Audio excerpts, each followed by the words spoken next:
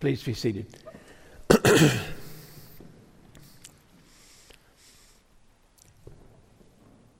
Lord's Prayer appears twice in the Bible, once here in Matthew, as Jesus is trying to tell those who are following him, do not go into long, empty phrases which can be ostentatious. Pray this way. So Jesus, the teacher, was at work with his disciples. The other time it appears, of course, is in Luke's gospel, when we think Jesus was praying alone and the disciples said, "What are you doing?" And I'm praying, "Teach us to pray."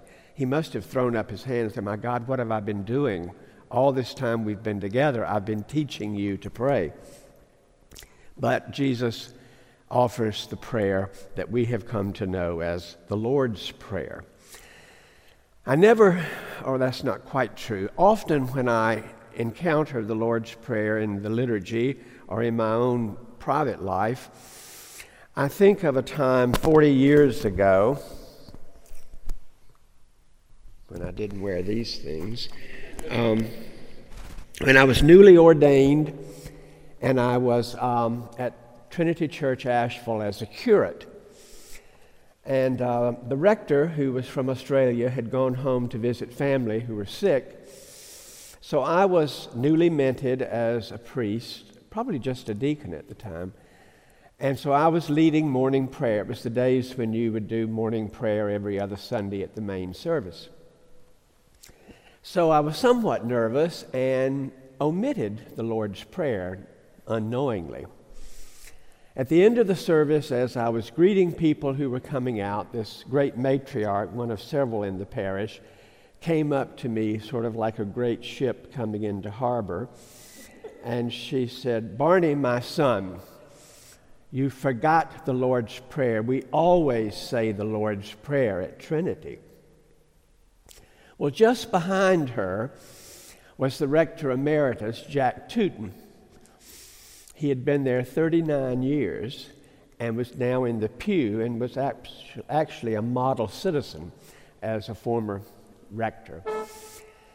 And I think he saw that I was sort of stunned and not saying anything.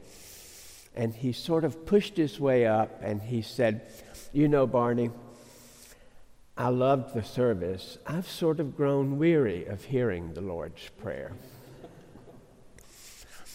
Well, from that day on, he was Saint Jack to me. But he was really not weary of the Lord's Prayer. Of course, what he was weary of was self-conscious, pious parishioners. And he couldn't resist stepping in and, in a sense, being an interpreter, a teacher himself. All of us say over and over again the Lord's Prayer. It is part of the rhythm of our life. Perhaps they are words we cannot live without. Many words we can live without, these we can't. I often think of the Lord's Prayer as something that is internalized totally in my being.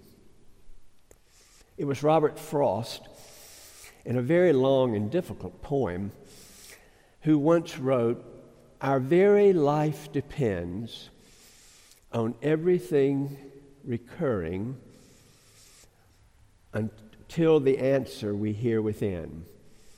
The 1,000th time may prove the charm." Everything recurring until we answer from within. The 1,000th time may prove the charm. That's what we are doing as we say the Lord's Prayer, hoping that the 1,000th time we say it, we really will know what it means to say Our Father, until we've heard it from within, not just words which are external. So today we hear it once again, and we will hear it within. And with the disciples long ago, we too will say once again, "Lord, teach us to pray." Amen.